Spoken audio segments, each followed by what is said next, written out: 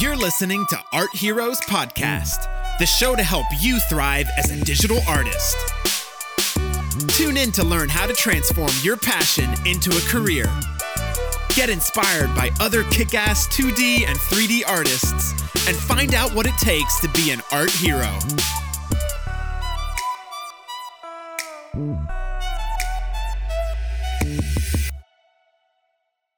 Welcome to the Art Heroes Podcast, guys. This is Maria JD, and I'm really excited to introduce our today's guest.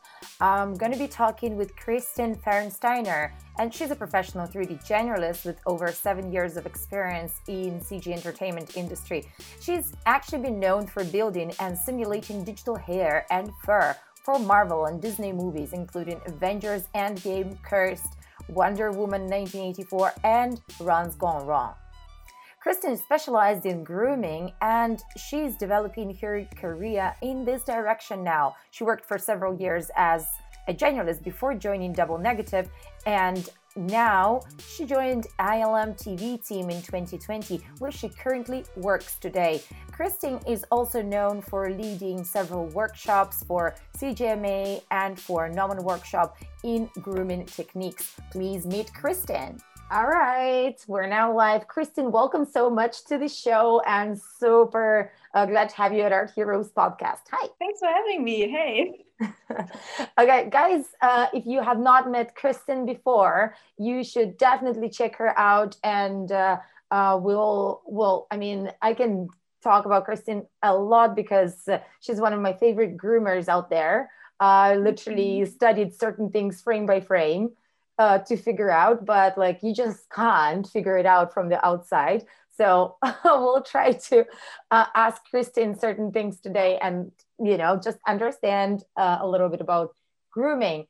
Kristin, do you want to introduce yourself? Like, what do you want people to know about you? Hey, thank you so much. First of all, I am a digital hairdresser, so I usually work in visual effects on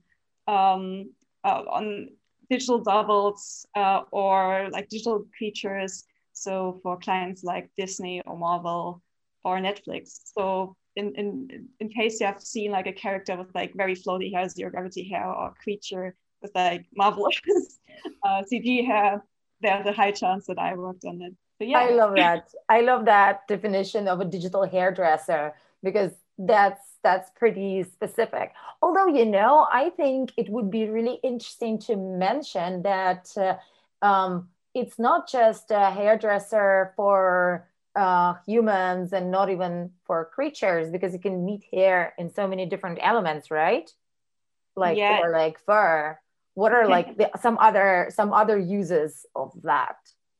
There's like everything. Like it can be like even like cloth or in environments like grass. So grooming can be used on almost everything.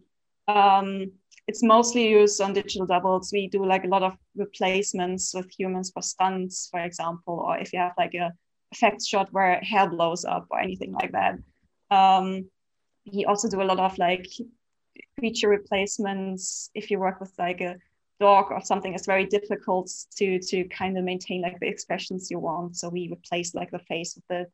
Or fantastic creatures as well. So for example, rockets or Hulk, these are all like computer generated and have digital hair as well.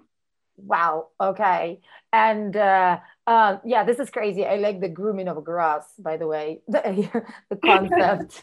It happens. Yeah. So, let's start with, let's start with you, because that's what, my favorite question. So how did you actually get into grooming, and how did it happen that your career took this direction? Oh, yeah. So it's actually a long story. Okay, we've got time. Let's go with a long story. Yeah, everyone grab their tea now. So, so basically I studied actually media design in Germany back then. It's basically an art school. You learn a lot about film techniques. There was a huge part about 3D as well. So I came in touch with like digital sculpting and character generation and character animation as well. and that always fascinated me. Back then, I was terrible, I have to say. So so I started getting into character sculpting mainly as my main goal, and also character design, everything that was like included into this. So I was basically coming from a ZBrush background. For those guys who were still around like 10 years ago, you know, fiber mesh was a huge thing. So I remember I was posting like my first character online, and people were like, "Oh, the hair looks so rough on this character." So and me posting this character online, thinking, "Oh, that's the best thing I've ever done."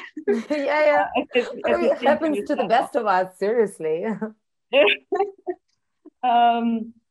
So yeah, people were pointing out my terrible grooming skills at that time, and it was just fiber mesh. So from there, people gave me advices to look into XGen, and from there I kind of started getting more into like the technical side of things. Had to look into XGen, did a couple of tests. I also worked in a company back then where I had a lot of like opportunities to work on creatures and also on XGen at that time. And this is where I kind of slid into the whole grooming field and became better at it. I was so terrible, but what really kept me going was always the learning aspect of it. So I think grooming in general has like such a nice balance between like the artistic part and the more technical parts to it. It's like a combination of both, and you, in my opinion, you don't get that often like in 3D in general.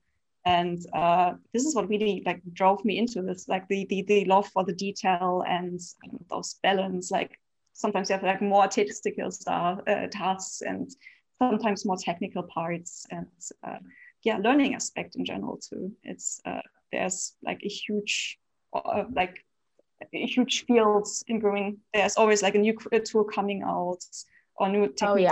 Oh yeah, definitely. So basically that's how, by just like experimenting and constantly learning, you eventually build your way through into the whole grooming world. Yeah, basically I did a lot of tests, watched a lot of tutorials, did a lot of like personal projects on my own that I posted online, and yeah, and from there it went on and on. At some point I had a look into like Yeti, Ornatrix, all the other grooming softwares, and always gave me like little tasks when I was working on my free time projects to reach out for the next thing that I wanted to cover. And yeah. How crazy. So was there anything like, I don't know, like a transition point where you could say, okay, from there on, I definitely became like a full-on grooming artist? Yeah, like I was basically working as a generalist still back in Germany. And then a couple of friends reached out to me and were like, hey, they're hiring people in London, like in a totally different like continent lands, not continent, same continent, but different land, England, the UK. So I was basically it was always my big dream to work on like movie creatures and like a lot of like movies like Avengers. Yeah. Yes. Inspired me to go and pursue this career working in CG or like CG creatures in general. And so I was trying to apply at these companies, and luckily got my job at DNEG at that time, and I moved over to London and get started at like working with the big fish. And yeah, it was a surreal experience for me starting out there. So I arrived in London totally off the boat, and was part of this huge company where like all my biggest inspiration and idols were working in. Like, so how did it feel back then? Like, so yeah, like, I don't know, getting to the dream job. It was surreal. It was I had like lot of idols that I really wanted to meet at DNEG. And like the first day, they put me right next to Vimal Kaketa, which is like yes, I know Vimal. One of the biggest like facial sculptors, and it was super funny to see all these idols sitting with you in the same room, and then it's like there's like this person and this person, and then there was me. It was very surreal, and also like to be part of like a culture or like company environment where everyone is like pushing themselves so hard and is constantly motivated. It also inspires you so much, and I'm very grateful that I had this experience with them. And yeah. Wow, cool. I really love that. I really love that transition in the story. So yeah, I'm sure it was sounds like it was a great experience. So let's go back a little bit to grooming, because since you were one of the, like early adopters of XGen, like back, I don't know, 10 years ago or something, like you've seen this whole industry of grooming evolve so much. So how do you see it changes, like now, and what's on, let's say, in grooming? What do you see yourself learning and exploring, and what do you think is even relevant now? I think it depends a lot from company to company. What I see is like smaller companies often work with XGen or smaller plugins like Yeti or Ornatrix, where basically it's not as production dependent when you want to change a mesh, etc. What I'm currently learning right now, and what I think is like the most important tool of the industry right now, is Houdini, actually. There was such a huge shift in the last couple of years of companies picking up Houdini as their main grooming tool, and it gives you so many like creative options to approach problems, or working within like a pipeline, like environments where your mesh constantly changes, your reset constantly change, and you're able in Houdini without any issue to always like adapt to the newest mesh, and pick up a new UV set, a new world position of the mesh, etc. Also, like from a creative point of view, you have so many options to just approach one problem. There, it's like it's not very streamlined. So you have instead of like one solution, there are always like 5 different solutions, and it's very painful to just go back to like a program like XGen, where it's like very streamlined.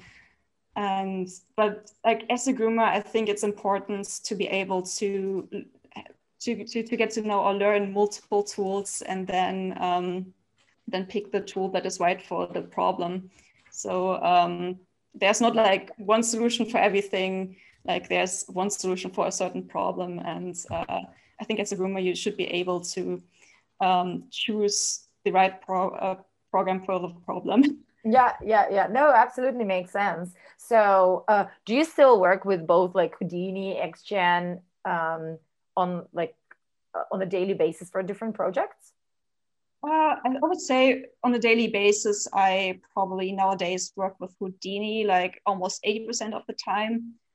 Sometimes you hit like something that you can't fully approach with Houdini. For example, I recently had like a clump structure that I really wanted to work on, and I was not able to come up with the same clump structure that I would be able to come up in XGen without any issues. I was putting so much time into it, but most of the companies, you have the option to pick whatever grooming tools you like, in the bigger ones at least, and then go from there. So everything is usually supported. With the grooming software, there's a lot of I don't know, I guess it's like the idea that it's pretty hard to learn, or at least hard to master. Like what are your thoughts on that? What do you think is the learning curve like, especially like for people who are listening to us right now and who have never had exposure to either? what do you think is a good like learning strategy, like how to approach it if you've never touched both?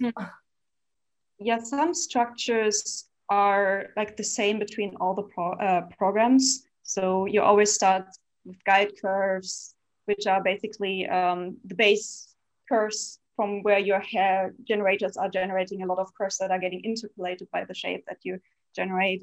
And this is like the same throughout all the programs. And if you learn like where, like how good guide curves work, where are they placed, and how interpolation in general works, it's something that is the same throughout all the tools, right? And I would say if you want to learn, start getting into grooming in general, I think XGen might be the easiest solution to get in. Houdini, in contrary to that, is very technical.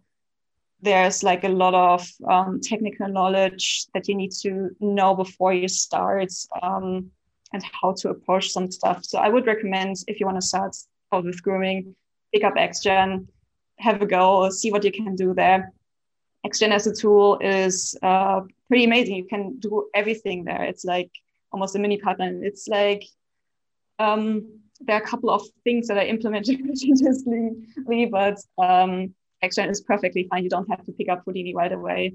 But Houdini is just if you want to do some crazy stuff, if you want to change the mesh or find like some creative solutions or work faster. I think for that, Houdini is definitely better at some points. But yeah, the structures are usually the same: guide curves, interpolation, and then you start defining the clumps, etc. That's the same for the XGen, Yeti, and all the others as well. Right, right. So do you remember actually what was it like for you? Like with your experience, how long did it actually take you to overcome the initial learning curve and kind of start like more of a plane rather than struggling? Oh yeah, it's every project. Or is it still going? No. it's probably still going. That's always something else to learn, especially with Houdini. You can always become more technical and get more into like VEX scripting and programming, like in a very basic form. So I recently learned a lot of Python to get more into like tools and stuff. And yeah, I would say with every project that you work on, there's always something else to look into. For me, there was like one buffalo that I worked on where I really wanted to implement like instances of little dirt particles in the hair. And then I did that in the next project, which is like, I did like a little scribble where I put in all the instances in Yeti, where you basically scatter the hair, the debris particle in the hair and stuff like this. So I always gave me another task that I wanted to master in the next project. And I think this is really what keeps me going. Wow, how crazy. So what's your favorite project so far? Like your, I don't know, whichever criteria, like you choose your own criteria. What's your favorite or best project you've worked on? I would say there are a lot of like good projects I worked on. I really love working on creatures and fantasies, fully CG generated creatures. But I think the best project in my career so far that I can talk about. Oh, yes. I was working on Captain Marvel and her furry zero gravity hair. So that was for Endgame. So yeah. that was actually my first project in the industry, and because of the whole surreal experience to finally like work on a Marvel film, which like inspired me since childhood, really, and was amazing. Like the team was so great back then. Yeah. Cool. So is there, I don't know, like since you are pretty much exposed to, I guess, like, you know, most recent trends, because like typically big teams or big companies would be exploring all the most important trends. So again, like I'm not sure what you can speak about, but I'm also curious about your opinion of the impact of AI on grooming specifically, because there are a lot of conversations on how, you know, like AI will impact digital sculpting, and again, like digital doubles and hyperrealism. So all of this being like AI generated, do you think there is anything that's going to be impacted within like grooming terrain? Actually, I saw like a lot of Disney researchers from a couple of years ago where they basically had like wigs that they scanned and generated AI-based those like guides and hair strands from scratch, which was like very exciting to see. Yeah, I think a tool like this would help us if we want to like go full, like just copy this whole wig over and get a like 100% replica of that. But I think like in the grooming field, there's a lot more like with an artistic background that you can do and have to do too at some point. Like fantastic creatures are always something that you can never scan, or effects work in general, which is creature effects, hair effects, when you basically prepare a groom for like this whole simulation aspect where you create a sim rig for it. This is something you always have to set up. And what else? I think there's always like some artistic parts like embedded into it that you need to address. And I think AI can't really take that away in the future, especially when it comes to fantastic stuff or stuff that you create from scratch and where you don't have a scan for that. Yeah. So basically, you know, like you're not feeling like anyhow threatened by the technology in like your position or in this industry. Yeah, not yet. It's not there yet, but I would say it's the same for sculptors. Really, I see so many sculptors. Although we have like scanning techniques there, you always need like the human eye pair to look over it and really emphasize certain features. Or there's always like a demand for cartoony or more artistic stuff, and that won't go away in the future. No, absolutely. Actually, that's a really interesting point that you just touched, that, you know, technical versus artistic. Like, I think it's also possible to argue to what extent we are and you are as a grooming artist, like an actual, are you more artist or you're more tech? Like, how do you actually see yourself? Because it's so technical. It's very technical art. I mean, I'm actually struggling to find a better definition for it, because it's, you know, it's like we've spoken about all the complications of software and this whole like pipeline. So do you still consider yourself more as an artist, or as an like, I don't know, an overlap of like tech, IT, art? I would say it's a combination of both. Like what interests me is definitely more on the technical side.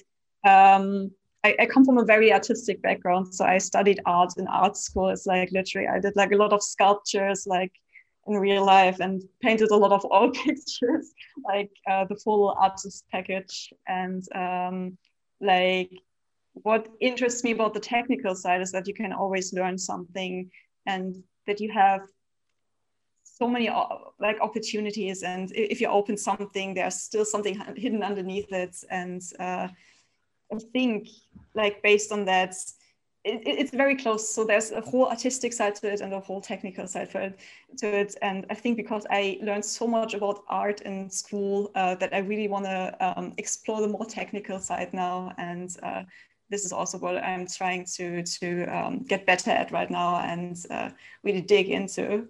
Yeah. But do you think art background is required or necessary to be a great groomer or a great digital sculptor? I think like for me, I had like the background as a sculptor. So I think a good idea for detail is what you need. You need to be able to see shapes in the hair and also the fine detail. So it's very similar to sculpting in some way, because you also have like first form shapes and second form shapes, and then all micro details like skin pores, etc. You have the same in groom basically. You have like micro clumps and big shapes, like the primary shapes of the groom that needs to match. And yeah, a good eye for detail, I think what counts. Also like from like drawing background, you're able to like see the silhouette of the character and try to match that. I think that helped me a lot from like seeing shapes and silhouettes of characters and trying to match that as fast as possible. I think that it's helpful to have, but if you don't have that, it's very easy to get into, like if you put the effort in and learn. Right, right. I see. Yeah, I mean, I agree it helps, but I've seen, I think, examples of both. So it's like also another like endless debate. So of like what comes first, the art or like the technical ability. And I also wanted to ask you um, if you see a lot of junior artists, and again, like from your perspective, on like from working in like the industry and in the big company right now, do you see a lot of junior artists entering and like as of like across the board? And do you think it's easy these days to break through as a junior? I think it was definitely easier before the lockdown started. Before the lockdown started, Really? a lot of juniors. I was at DNEG, I was responsible for the Greenlight program. So I was a mentor there and was mentoring our graduation artists or junior artists that joined then. And I would say since we're all in home office and working from home, there's like definitely more emphasis on hiring senior artists that kind of already know the tools and how they work and how to work with pipeline structures. But I think it depends on the company as well. I think for smaller companies, it's probably the opposite, that they have like a huger pool to hire people out of. I think the home office makes a lot of stuff also easier when it comes to hiring people. You're able to hire more people, and also it's more difficult to train people. That's the only downside. That is so true. That is so true. I mean, it's maybe same level of difficulty to train yourself, but within the studio, 100%, it's almost impossible to like mentor effectively because you just only can go on the one-to-one basis. This is like such a pain. So do you think there is any tip that you can give to like people who are breaking through and or like trying to get their first job? Because we just had we're running a boot camp this week. So actually, it's by the time this airs, this is already gone. But we get a ton of questions every day from all of our boot campers, like how to like polish your portfolio to be seen, and how to just like get noticed. So I don't know, what's your take on that? Or maybe how did you get noticed? I would say it's very much still like a gig based like industry. So I think the first step you have to do when you're a junior to put your work out there, to kind of build a portfolio, get known for your work. So my mistake that I did when I started out, I never showed my work to anyone. So I was always like very shy about my work. And it took me like a huge effort to overcome this fear and reach out to people. And back then, the group 10K Hours was pretty big on Facebook, where like industry people like me or others are like going after work, there after work, and just check the group for inspiration or anything. And yeah, I used to post like a lot there after I overcome my fear and kind of build up my network, got in touch with people actively working in the industry, which also reached out to me afterwards for the London job. Basically. So I think it's very important to build up your network, go on social media, post your work, show people what you learned or what you want to focus on and what interests you, so they can come back to you when they will remember your work if you post it. So try to overcome your fear and reach out to people.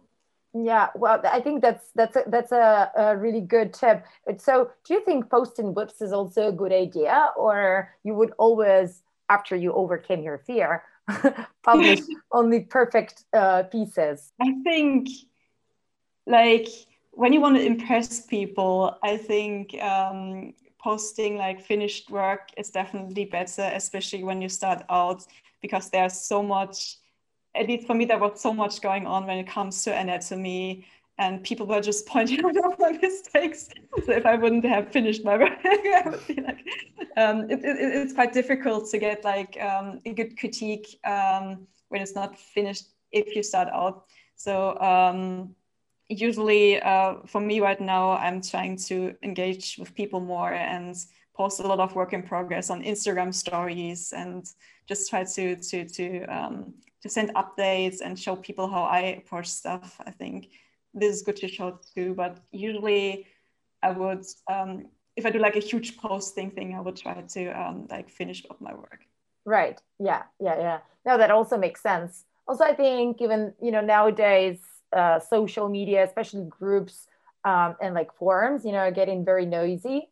So just like it's a lot of content, and yeah, it can just get lost. So I mean, that's true.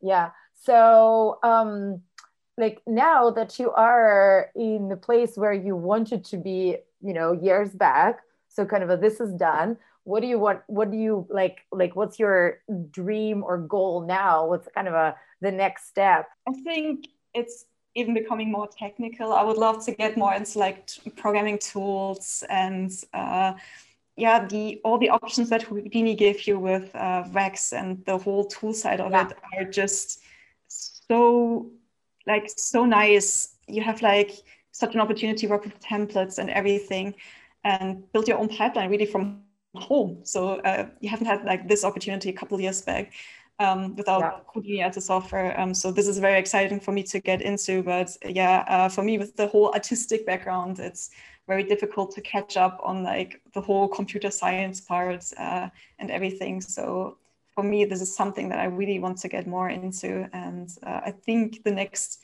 big part also to get more like more engulfed into like education and teaching and I mean, you're already teaching, which is amazing. We didn't actually speak about that, but we did just before we started the recording. So you teach at CGMA and Gnomon, right? Right? Currently mentoring the Grooming for Visual Effects course for CGMA, which basically is like so the grooming workshop is basically like pre-recorded tutorials, and then there will be like a 1 hour live session each week and assignments that I will give reviews on. And for the Gnomon shop, I recently did like a workshop on Houdini and creature grooms and Houdini in general, how to approach them, different techniques that we also use in the industry currently. And which is super exciting. Yeah, amazing. I mean, I've seen the bits of the workshop from behind the scenes. So yes, it's like a lot of content to digest. Do you actually recommend it to beginners at all, or more of like advanced? I would say like the Houdini workshop is a little bit more advanced. Houdini in general has some ways of being very technical of what you want to approach something that should be like super simple.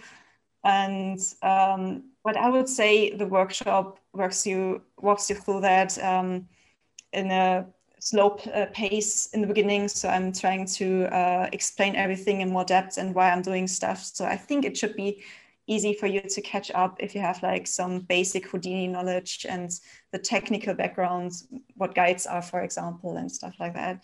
So if you have that, it's like the perfect course to get into and then learn. Yeah. I realized that we never actually spoke about this before, but what do you think as a grooming artist is your second essential skill? So, I mean, to be hired as a grooming artist, you obviously need to know more than just grooming. So would you say that sculpting is essential, or there is something else that you definitely need to know? I would say like it depends on the company as well. So for the bigger ones, it would be good to roughly know about pipelines, roughly know about Linux as a OS system. And I think sculpting is always a plus, but you don't have to have it. I think the basics are still XGen and Yeti, and to have like an adequate skill level there. So there are always like differences between or like beginner mistakes that you see. So I think another thing that might be worth looking into is CFX in general, which is like the simulation of the groom. So if you can show something, can present a character that's like nicely lit and rendered with like a little bit of hair simulation or muscle simulation going on, this is always a huge plus. So you can basically show that you're able to like write something that it works in the next department as well, and that you know about pipeline and how these different fields work with each other. So I think this is a huge plus. Wow, that's huge. I think this is a great tip, because that's kind of, you know, like what many artists I think are asking themselves: how do I make my portfolio to impress? Just like what skills are combinable or kind of a work together. As of, you know, like if you know sculpting, you should definitely know how to texture and render, or at least it's better, right? So with grooming, yeah, I think that's a great tip on simulations. And I'm sorry, I've got so many questions, and I was going to wrap up like 5 minutes ago, but okay, I'll try now. How do you actually update your portfolio, if you do, like now as a professional? Do you ever update your portfolio anymore? Oh gosh, I rarely update my portfolio, I have to say. So if you see my ArtStation, you can see like stuff from 5 years ago. But yeah, my latest personal piece was the cat groom that I worked for Norman. And yeah, besides that, I always post like personal projects on my Instagram. Sometimes I have trouble wrapping up a project because the next part comes that I really wanted to work on or check out, and then like my whole personal project gets stalled for a while until I pick it up again like the next 2 years. So there's always something else that distracts me. But yeah, there's actually like a huge professional demo reel that I have just like for getting in touch with clients or companies in general. But yeah, I'm trying to work on personal projects if I have time. Time is always tricky. Working as a grooming artist, especially like when you have like a full-time job and then still want to push yourself and keep up with the technology and everything. But yeah, so usually I post like work in progress stuff on Instagram. Yeah. Especially Instagram stories are great for just like something that you want to it will go away in 24 hours. Yeah, who cares? Yeah, I know. But, you know, I love that too, because you just said that we should not believe everything we see, because there is always a huge professional demo reel that is not ArtStation, that is not Instagram, that's not stories. So there is always a huge professional demo reel that's probably also covered by NDAs. And password protected and everything. Yeah, password protected. Okay, well, that's cool. Kristen, we've got a little tradition here on the podcast. We've got like a quick questionnaire of 10 questions, and you're allowed about a couple of sentences per question. Ready? Okay. Okay. So what's your number one tip for combating distractions when working from home? Oh gosh, that's a tough one. I would say like a routine, like getting up in the morning, putting your alarm like not 10 minutes before work starts, but like an hour so you can have breakfast and get out of your pajama. So I would say that's very important. Usually I try to exercise a lot and have a healthy diet to just keep concentrated for these 8 hours that I put in, and stick to like routines, have an alarm clock set when my break is going to start, or when it's time off in the evening. So I'm trying. Love that. Yeah. What's your favorite tradition or holiday? Oh, actually Halloween. I love Halloween. So when I was living in Germany, people not tend to celebrate Halloween like you would do in America or here. So I was very excited when I came over to see like actually Halloween parties taking place. Yeah, you can actually dress up, right? Oh, yeah, it's like almost like in the American movies that I always saw like then. So yeah, and a lot of effects makeup like zombies or skeletons. Oh, I love that. This is Of also course. Oh my God. Amazing. Amazing. What's your favorite way to get in some exercise? Currently, I would say it's Pokemon Go.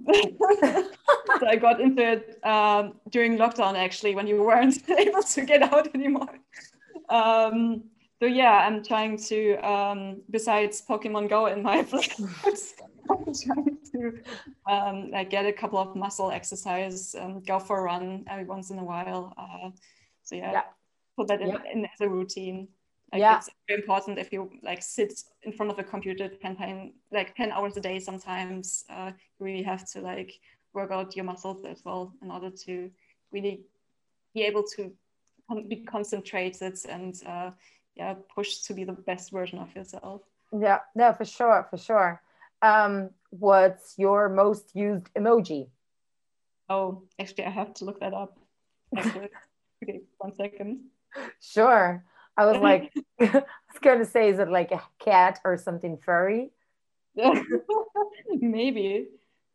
Oh, it's actually the muscle, the flex. Like yeah. It's always like, yeah, I fixed my problem. Or like, yeah, I got out of my pajamas today. We can do it. Yeah. Okay. What's your source of inspiration? I would say it's like the people around me, and then like companies I work in. Like I'm very lucky to have so many inspiring people. But besides that, of course, ArtStation is a huge one. And Facebook groups in general. There are a lot of like grooming groups and 10K hours. I always like put all these groups first. So when I go on social media, I only see like the art groups, and then I'm like feeling super inspired whenever I go on social media. And I think this is great to have nowadays. This sounds like a trip, whenever I go on social media. I'm trying not to though, because otherwise it's too distracting. I kind of I'm like, oh my gosh, this is like, oh, I need to try that. Like somebody posting like a new like skin pore technique that they're using on their character. It's like very yes. What's the best piece of advice you've ever been given? Oh, it's don't be impatient.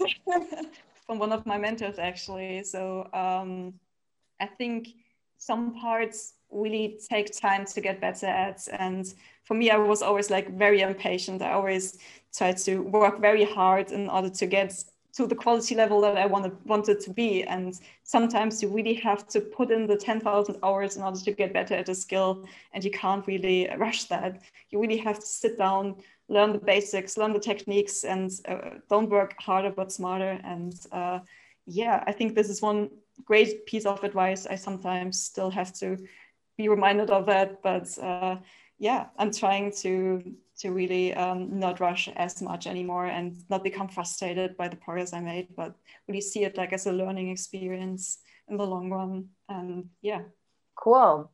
So how do you celebrate little victories along the way? Little treats along the way. I'm trying to cook sometimes. I'm not very good at cooking, but whenever I like celebrate little victories, I would like go on YouTube, find like a nice recipe that I want to cook, and like prepare that, like order some groceries nowadays, since we're not going out anymore. So if you could see one movie again for the first time, which one would that be? Avengers? Actually, no, it's actually not Avengers, I would say. I think for me growing up, I think a huge inspiration was the whole Harry Potter universe. Like with the lovely set dressings and costumes and everything and creatures, especially the new ones with the Fantastic Beasts. I think that was like seeing that for the first time was like, oh my God, like I really want to like create something similar, like Fantastic Beasts. I love that. I really love that. And the whole universe and the whole creativity that went into it. It's just fantastic and inspiring. And amazing. I've got the last one. What's your backup career? Oh gosh. I actually have two. So I think